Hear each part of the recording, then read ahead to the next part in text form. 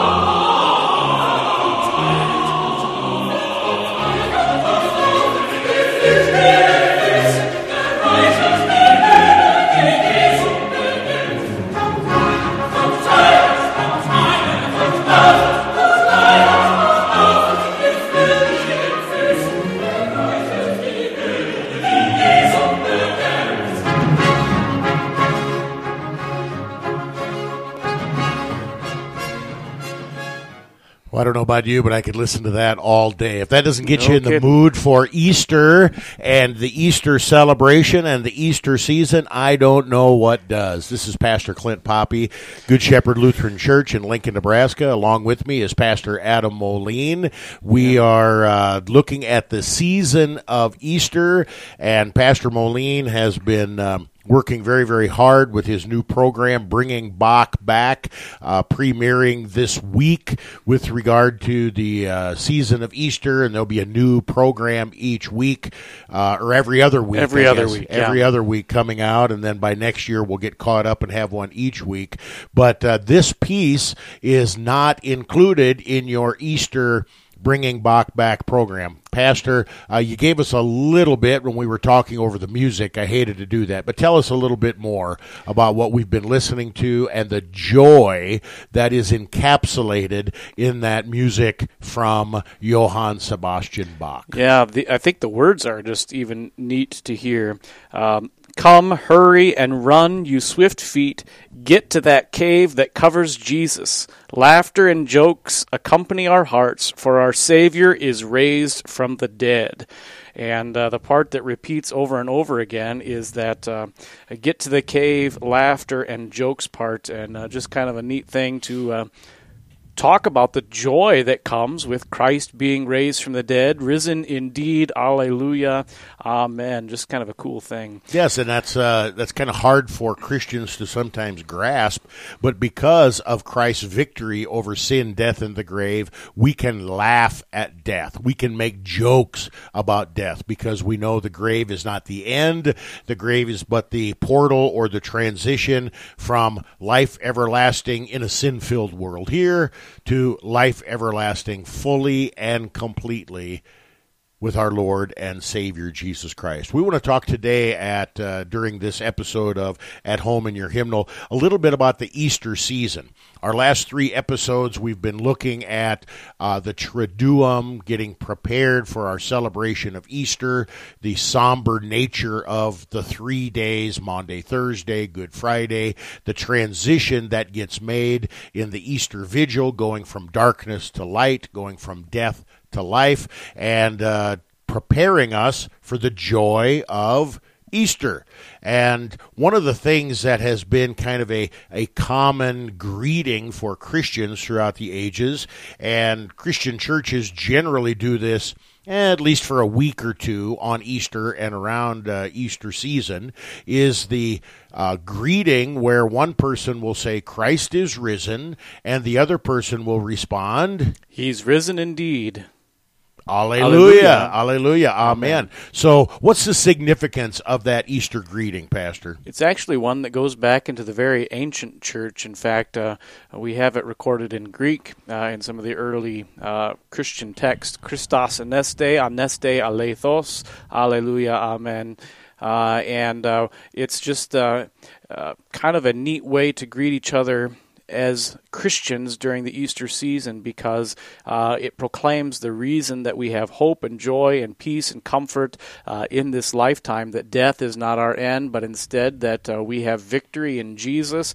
And what better way to say that than hello? It kind of comes out of that early Greek language. The way people said hello was kairete, which means essentially grace. And that really went really well into the Christian faith, and Paul starts a lot of his epistles this way: grace, mercy, and peace to you from God our Father. Our sermons start that way, but now at the Easter season we talk about the reason that we have that grace, which is Christ is raised from the dead. Alleluia, amen. What separates Christians from other faith traditions is the fact that Jesus was dead, stone cold dead, Good Friday dead, and on Easter Sunday, the stone cold dead body of Jesus came back to life, resurrected. Muhammad lived, died, and is still dead. Buddha, Confucius, Zoroastria, all lived, died, and are still dead. Right. People want to talk about David Koresh or some other modern-day Messiah-type figure, Jim Jones. They died, and they're still dead. There's only one who has been resurrected from the dead, and that is Jesus Christ, and that's why we celebrate. And that brings me to the next question that I have for you, Pastor. Most people, whether they're Christians or not, are aware that Christians celebrate the resurrection of Jesus on Easter. Whether they believe it or not is a different topic, but they know that that's what Easter is.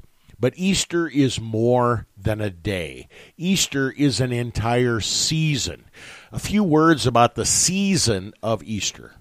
Well, the season of Easter doesn't just celebrate that one day that Christ rose from the dead, but instead it also celebrates the entire time that people were learning about this. It wasn't just that first day. Of course, many discovered that day, but there was a whole period of time between the day of resurrection and the time Christ descended into heaven, where Jesus interacted with and spoke to the disciples and other people.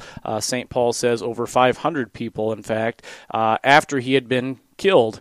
He talked to them about why he had come and what his purpose was, and even kind of laid the foundation for what the work of the church would be after he ascended into heaven. And so it's for that entire season that the resurrected Christ appeared at various times and places on earth and spoke with people. We have several recorded for us in Scripture. We have, of course, the time Jesus appeared in the upper room, the evening of the first Easter, to the 11 disciples. We have the next week where he appeared to Thomas and the other disciples. We have the time that he appeared to the disciples as they were fishing, and Jesus appeared on the shore roasting fish and told them to throw their nets down, and they caught another miraculous catch of fish. We have all these times that take up these days between Easter and the Ascension. In the Manual for the Liturgy, and this is a book from the 70s. It was made specifically for the Lutheran Book of Worship, but there's a lot of carryover with regard to Lutheran worship in general. I want to read from pages 25 and 26 with regard to the season of Easter, and then get your response. Easter is to be understood as the crown of the whole year, the queen of feasts, and as such it lasts not for a day, not for a week, but for a week of weeks, a week made up not of 7 days, but of 7 weeks. So the Sundays of this season are called Sundays of Easter. It is one extended feast.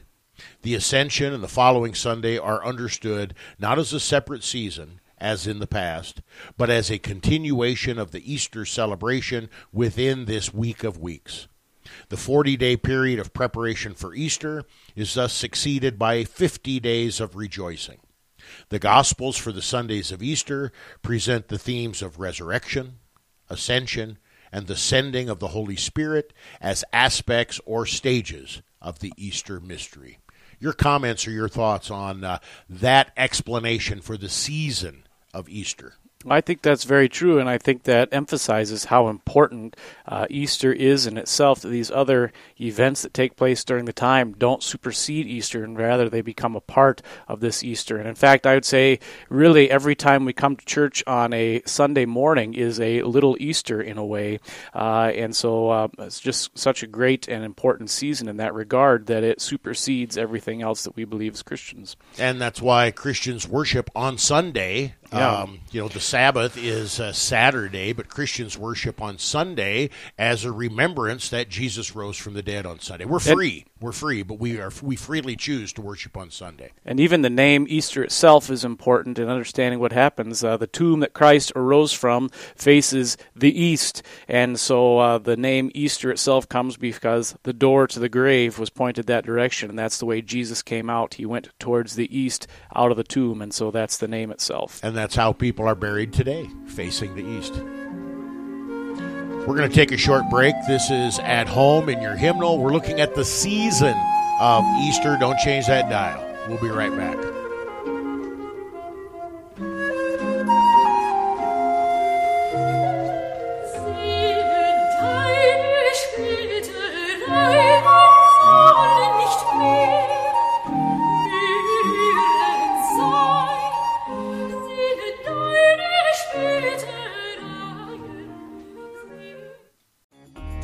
You are listening to KNNA LP 95.7 FM, Lincoln, Nebraska.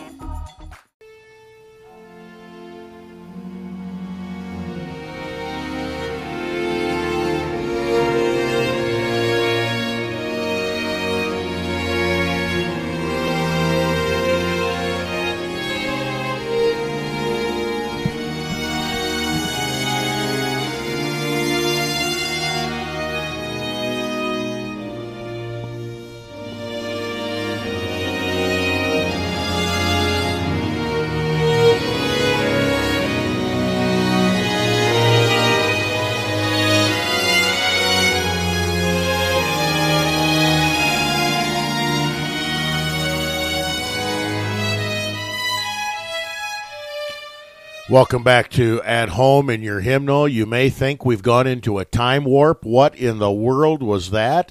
We, in our first segment here on episode 14 of At Home in Your Hymnal, we're looking at Easter and the season of Easter. We had all kinds of trumpets and joy and laughing and joking about death, and the prelude or the intro that we had to segment 2 here on episode 14 was a stark contrast. Pastor, give us a little bit about that intro and then set us up for what we want to listen to, the hymn of the day for Easter Sunday. Yeah, the intro that for this particular segment is from a different piece by Bach. It's his cantata for Christ Jesus lay in death strong bands. That particular song was written by Martin Luther. It's his great Easter hymn. It's probably not the Easter things we're used to. It doesn't have the bright trumpets and all that, but instead it is much more somber. And you can kind of tell that listening to the symphony that introduces that particular cantata. The next thing we're going to hear is verse 2 of that, which is famous for talking about how death has lost its sting. And as we listen to verse 2, you can hear the sopranos singing in such a way that it kind of reminds you of a bee stinging you or something stinging you. You can hear that sting of death throughout it all, but you also have that promise of victory in Jesus Christ, overcoming death and the grave by his glorious resurrection. And this hymn is in our hymnal. It is. At Home in Your Hymnal. Unfortunately, it is not a very familiar hymn in many congregations. It's not easy to sing. It is kind of countercultural. As you mentioned, it doesn't have the he's risen kind of joy, or Jesus Christ is risen today with all the alleluias. It's a different way to look at and to approach Easter, and we're going to talk about that after we listen to this hymn, but this is verse 2 of Christ Jesus lay in death strong bands from Johann Sebastian Bach, and it is... I'm talking here while I'm trying to do two things at one time. It is written by Martin Luther, and enjoy, I had verse 1 here, enjoy verse 2.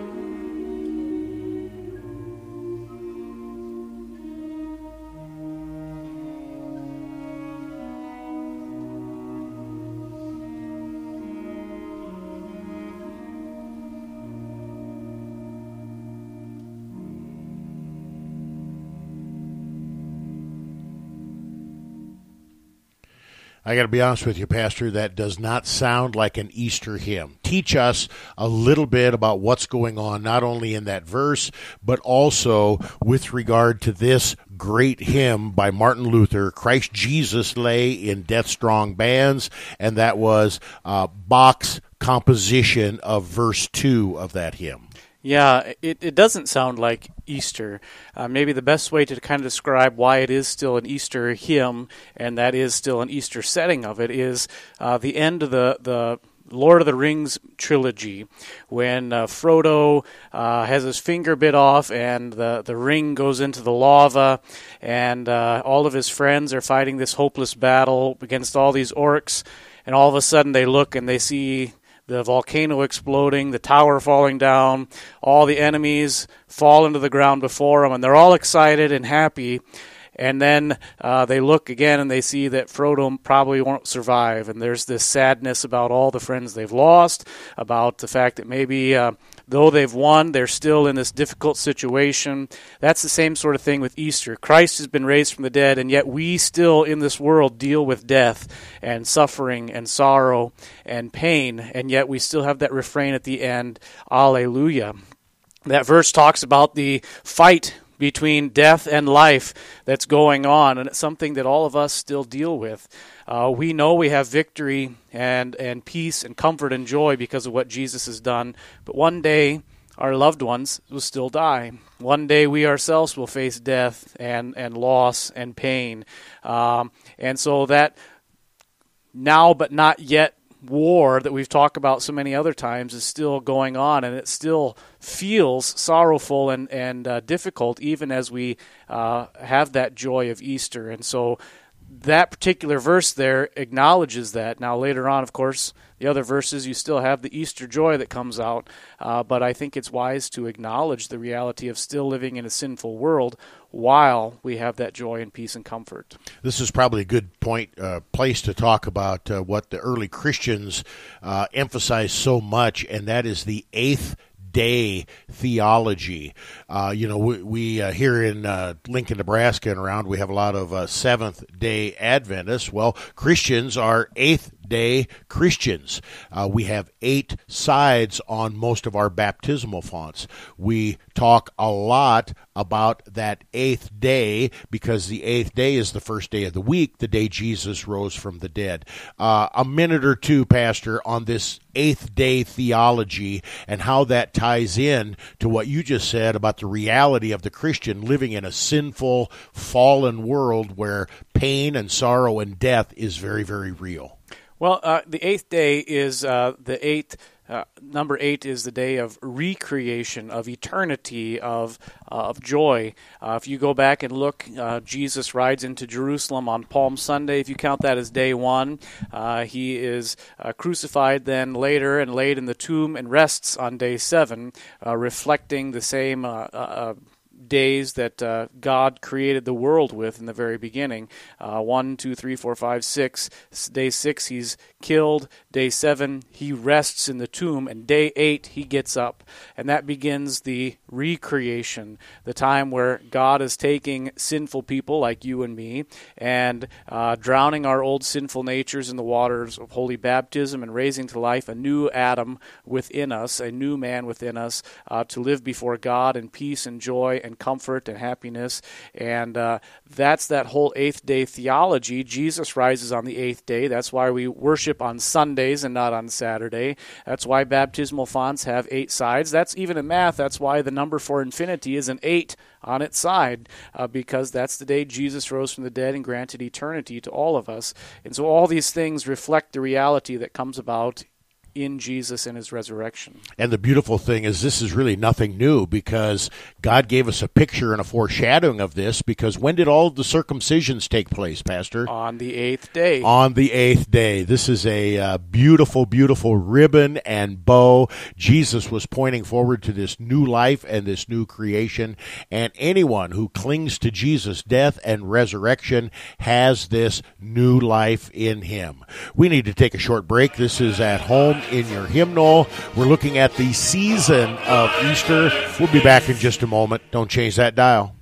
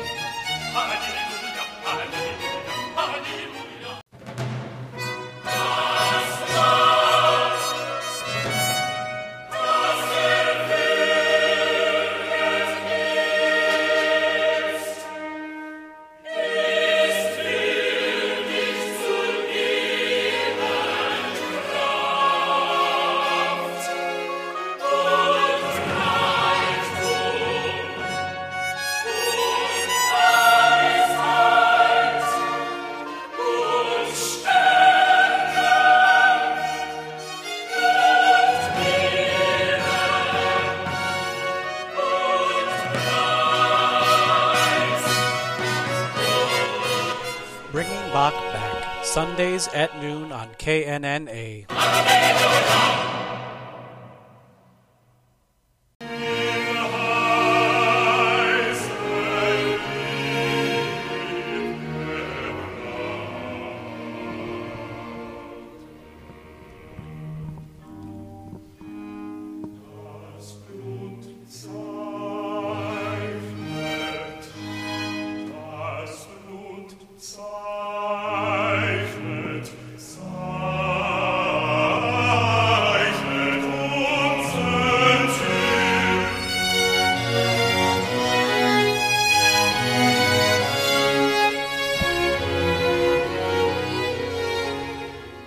Welcome back to At Home in Your Hymnal. Pastor Poppy, Pastor Moline. We're looking at the season of Easter. This is episode 14. The intro that we had in this third part of episode 14 was from verse 5 of Luther's great Easter hymn, Christ Jesus Lay in Death Strong Bands. It's number 458 in your 458 in your LSB hymnal, and verse 5 says, "Here our true paschal lamb we see, whom God so freely gave us. He died on the accursed tree, so strong his love to save us. See, his blood now marks our door. Faith points to it, death passes o'er, and Satan cannot harm us." Alleluia. I get shivers up my spine just reading those words, not even thinking about the tune. And I hope that over the next year or two or three, that is a hymn that we can lovingly and caringly teach to our choir, through our choir to the congregation, so that everyone can incorporate these great words and this great hymn into their celebration of Easter. Yeah, and it sounds hard to learn, but it's not. My kids, 9, 7, 5, and 3. Your kids are not normal. Your kids are not normal. Come on, let's admit it. All of them can sing it, and once you know it, you just fall in love with it more and more each time you sing it, because those words are so fantastic. And even I don't think our English translation does the German even justice. Instead of "He loves us," it's "Jesus is roasted in hot love, and the strangler can no longer harm us." And so, Bach has a way with words too. Yeah, no doubt, and with musical notes, What I want to talk about in this part 3 of episode 14, with regard to the Easter season, is the readings that we have in the Gospel of John. We start out with Palm Sunday. Early in John's Gospel, I want to say about John 11 or so, where we have the triumphal entry of Jesus on Palm Sunday. Jesus enters in, and then during Holy Week, Holy Monday, Tuesday, Wednesday, Thursday, we have long readings from John 12 and John 13. And then on Good Friday and Easter, we have long readings from John 18, 19, and 20. And now, in this Easter season, we continue on, but we back up. We back up in the Gospel of John, and on Easter Sunday, of course, we get the resurrection from John 20. Easter Wednesday, we get John 21, one of the post-resurrection appearances of Jesus. But then starting on the second Sunday of Easter, we have John 20, where we have, again, another post-resurrection appearance of Jesus and the sending out of the disciples, the office of the keys. And then the third Sunday of Easter, John 10, the Good Shepherd. Fourth Sunday of Easter, John 16. Fifth Sunday of Easter, John 16. Sixth Sunday of Easter, John 16. Seventh Sunday of Easter, John 15 and 16. Pastor, help me out here. Why do we go back in the season of Easter? Why do we go back to the upper room discourse in John 16? Yeah, the farewell discourse, lots of times it's called. It contains the great high priestly prayer. The reason we go back there is these are where really Jesus is promising about what the life of the Christian and the church will be once the reality of his death and resurrection happens, where he's talking about how he'll send the Holy Spirit to grow the church, as we confess in the third article of the Creed. He calls, gathers, enlightens, and sanctifies the entire Christian church on earth. He does that through word and sacrament. Christ talks about how the fact that he'll always be with us. Christ talks about the fact that the church will exist, and so it's good for us now that we've seen the reality of Jesus crucified and resurrected to understand what that means for us in our life here and now. And I think that these chapters from John do a good job of teaching us that. So, in a sense, the last 3 Sundays in Easter serve as a bridge from the season of Easter to the joy and celebration of Pentecost, sort of a pre-Pentecost celebration or pre-Pentecost preparation, in the similar way that our Jesima Sundays prepare us for Lent. Is that a fair way to say it? It is, and then at the same time, it's also continuing to celebrate the reality that Christ has been raised from the dead, and these things go together then. What's the message that Peter preaches on Pentecost? This Jesus whom you crucified, he raised from the dead, and as a result, the people are cut to the heart of this message, and Jesus then preaches baptism. What must we do?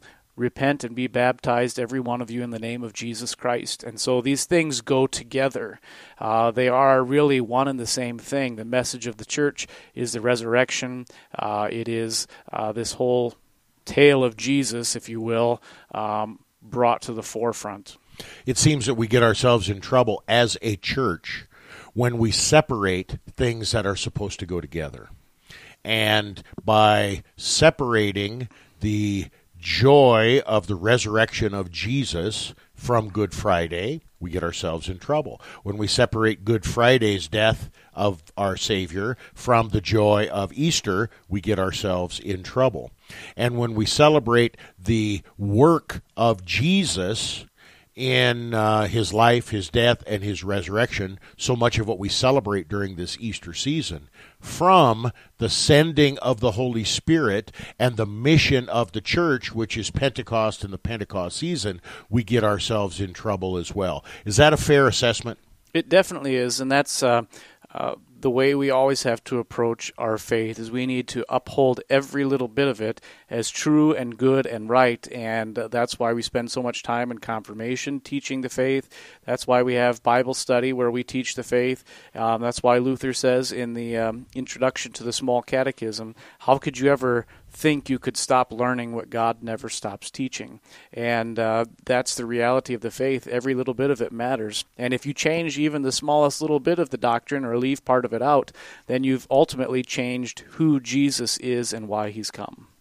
We'll have an opportunity on our sister program, Proclaiming the One, to take an in-depth look at the readings for each of the Sundays of Easter. And so we're not going to take our time during this at home in your hymnal look at the overarching theme and season of Easter. We've already said it's a week of weeks of celebration, roughly 50 days, 49 days to be more precise, and we've got some stuff going on during those days. Now, in the early Christian church, they celebrated not only major celebrations on each day in Holy Week, but they also celebrated Easter Monday, Easter Tuesday, Easter Wednesday. We've pretty well tested our people here at Good Shepherd to the limit by having church every day, multiple times during Holy Week. And we have 3 services on Easter Sunday, and then the one remnant of that we have Wednesday evening service year-round, 6:30, please join us, but we do celebrate Easter Wednesday. And the gospel reading for Easter Wednesday is one of those celebrations, remembrances of the post-resurrection appearances of Jesus. So I want to read John 21, 1 to 14, and I want to get your reaction, just some highlights that you think that we should be made aware of on this great gospel reading from John 21.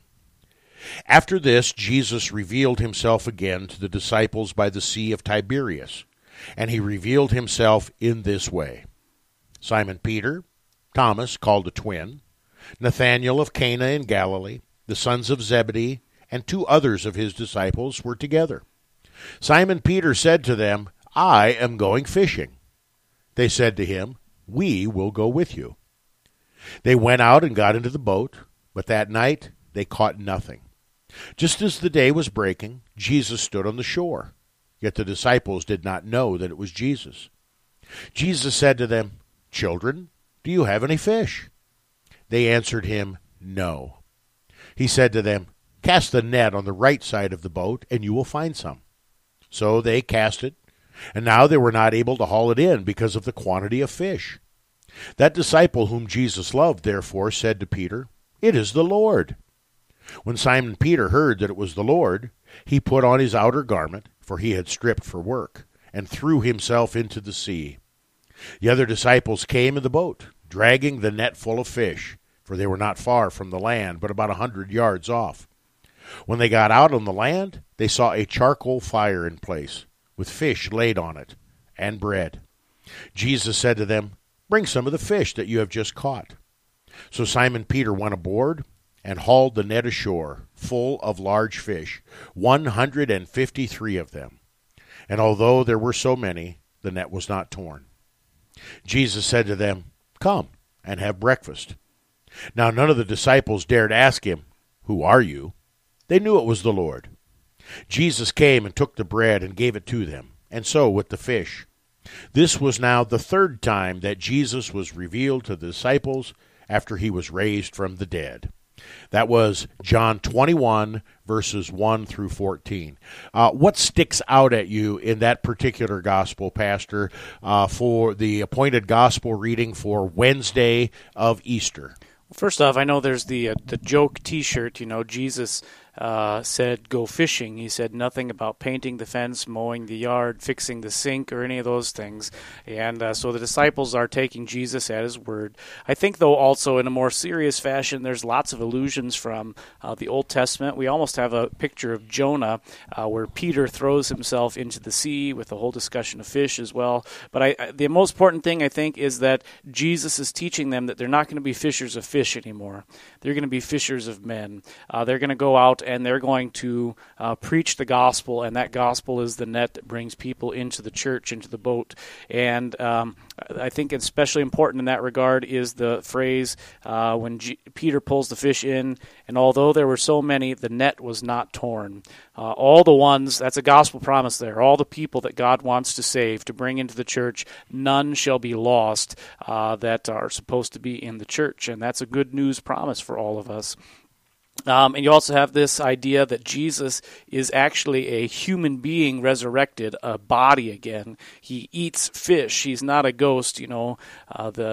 I think it's the Casper movies that I watched when I was a kid, where the ghosts eat and they throw the food into their mouth and it just falls through them and onto the floor in a little pile. That's not Jesus. He is flesh and blood. He can eat again as a resurrected human being. So lots and lots of things in here that we can pay attention to. I can't help but think about the call of Peter as well, when Jesus tells Peter to let down the net.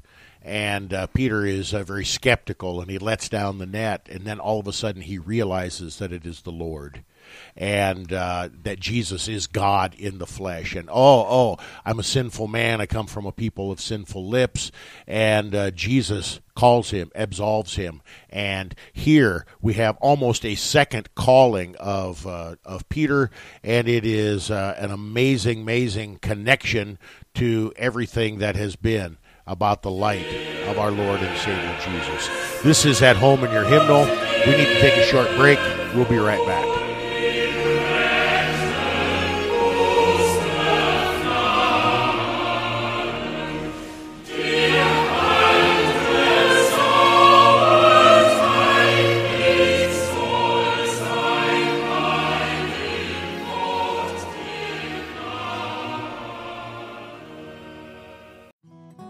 You are listening to KNNA-LP 95.7 FM, Lincoln, Nebraska.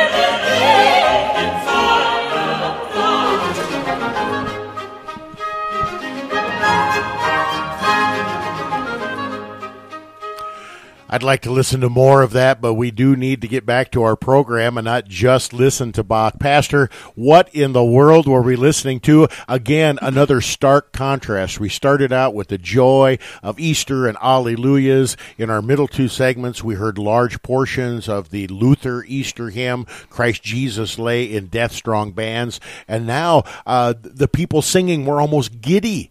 It was just such a happy, giddy, joyous time on that music that we heard. What was that? And give us a little bit of a background on that. That was Bach's Easter Oratorio. And in fact, oftentimes today, because people in the music world don't see Bach as a church musician, but rather they just recognize his musical genius. As a result, lots of times today, they just play the pieces as concerts. And usually the concert that goes together with our opening piece, the Easter Oratorio, is this Ascension Oratorio that goes right with it. And so that was the Ascension Oratorio by Bach. Okay, thank you. This is episode 14 of At Home in Your Hymnal. We're dedicating this episode to the season of Easter.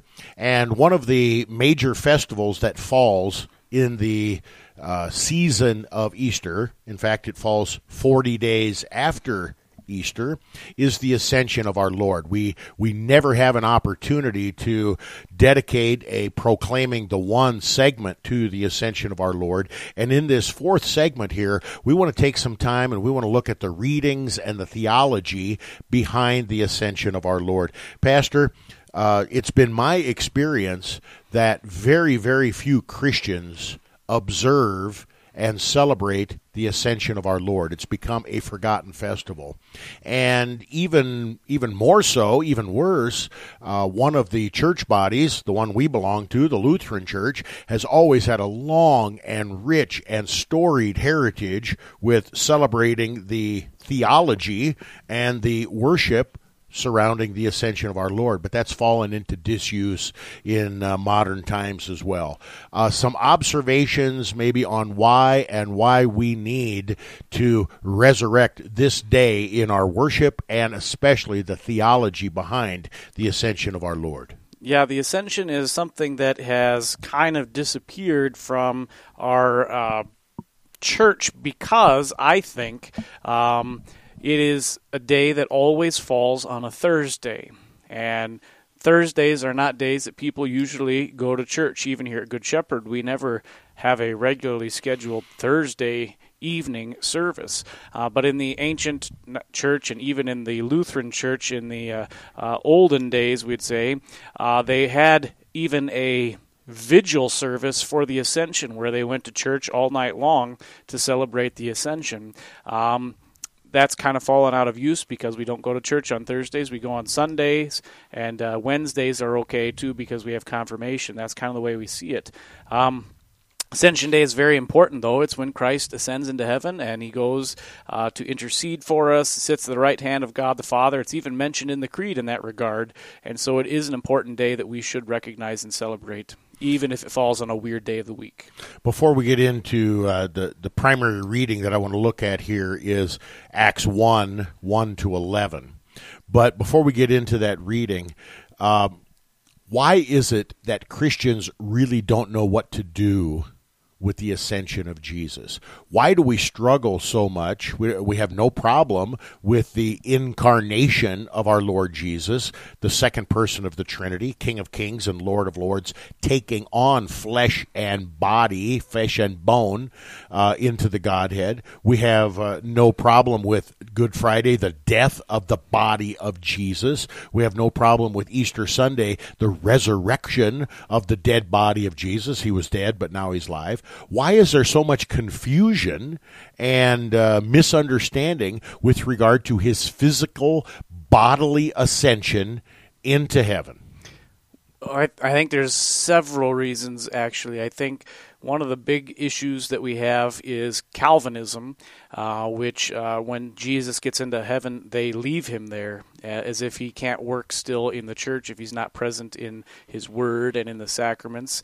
And I think that's a big problem. I think rationalism is an issue, trying to put our brain around the fact that this person arose into heaven. I think even our modern science, where now we think, we look up and, we know there's space up there, and so there's miles and miles of nothing, and it's a difficulty in understanding that Christ ascended into heaven.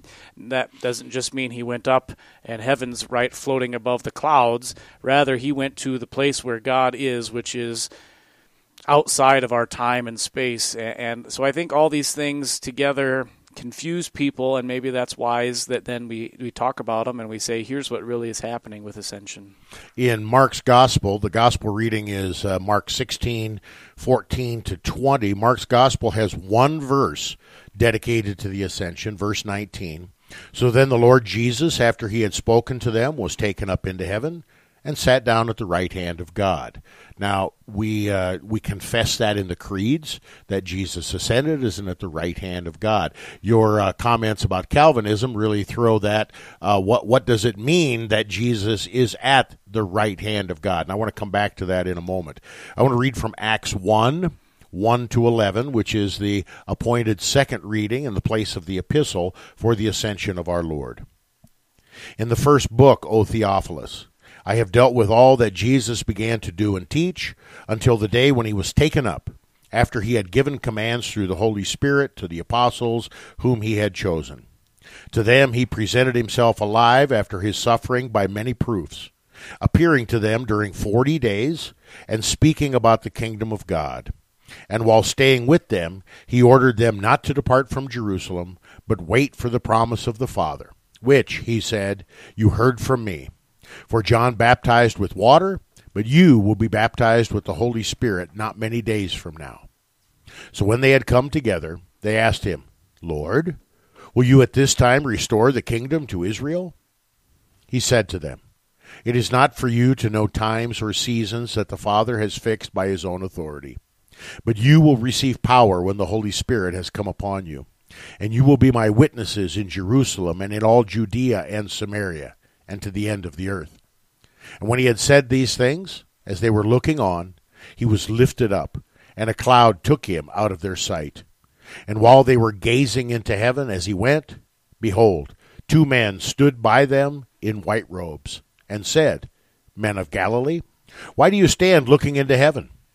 This Jesus, who was taken up from you into heaven, will come in the same way as you saw him go into heaven.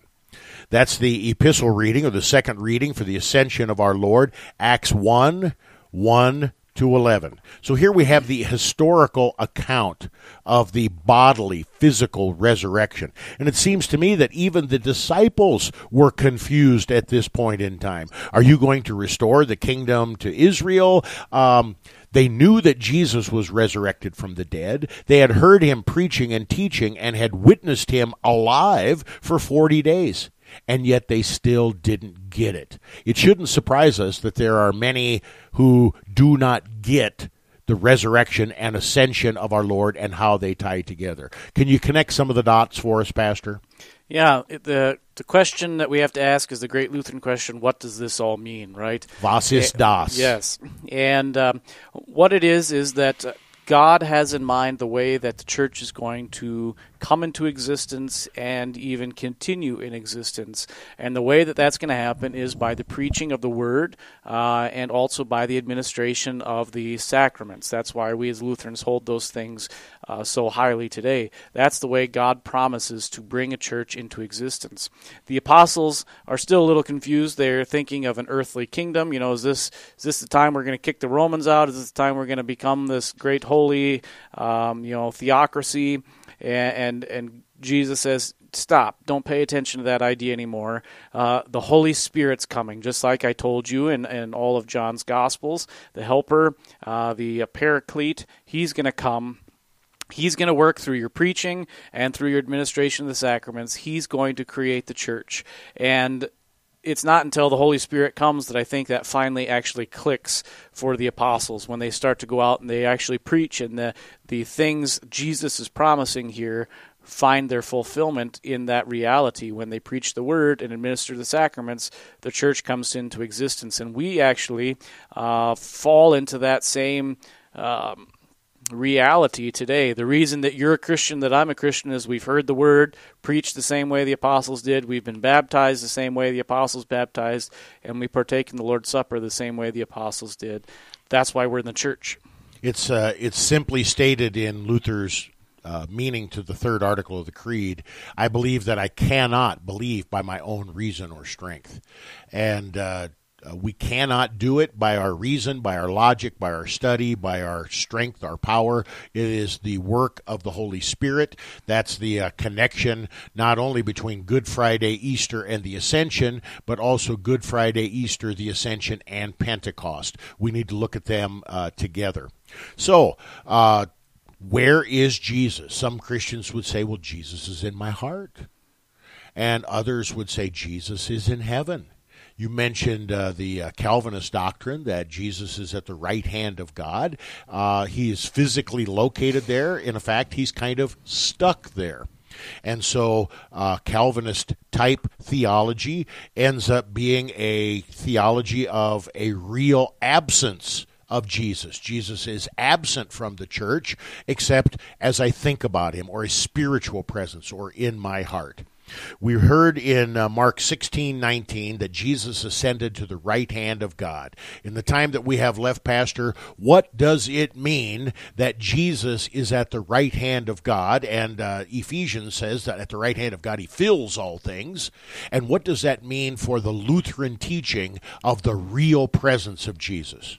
Do we have an hour left to talk about this? No, you have about a minute. Okay. A minute and a half. What it means, Jesus is at the right hand of God, which means that's a position of power and authority. That's where the chief advisor sits. If you play chess, the place right next to the king and queen in the chessboard are the bishops, who are the advisors. And that way, Jesus is up in heaven. He's interceding, according to Romans 8, to God on our behalf. He's also then present wherever two or more are gathered in his name. And if we look back at the Catechism, God's name is holy in itself, but we pray that this petition that God's name be holy among us. And how's that happen? God's name's kept holy when the Word of God is taught in its truth and purity, and we as children of God lead holy lives according to that Word. And so wherever the Word of God is preached and people are gathered, there Jesus is as well. And Jesus is present in the Lord's Supper as he promises to be. This is my body, this is my blood, given and shed for you for the forgiveness of sins. Jesus can be all of these places because he's not only a human being, he is also God. So whereas I, as a human being, am stuck in one position in space and time, Jesus, as a human being who is also God, is not stuck in one place or time. He can be wherever he wants to, whenever he wants to be, and he takes advantage of that to be for us all the time, giving us forgiveness, sins, life, and salvation, and creating and sustaining faith within us. Probably more than a minute, but yeah, that's all right. Well, we're getting close. We're just a little bit long here. I'm reminded of Dr. Norman Nagel, who used to say on a regular basis, Jesus does what Jesus wants to do, and we shouldn't be alarmed by that. We should be joyful because of that. This is At Home in Your Hymnal, episode 14, the season of Easter. Next time when we come back, episode 15, we'll be back to our look at Divine Service Setting 1 in LSB. Enjoy, once again, Bach and the Ascension.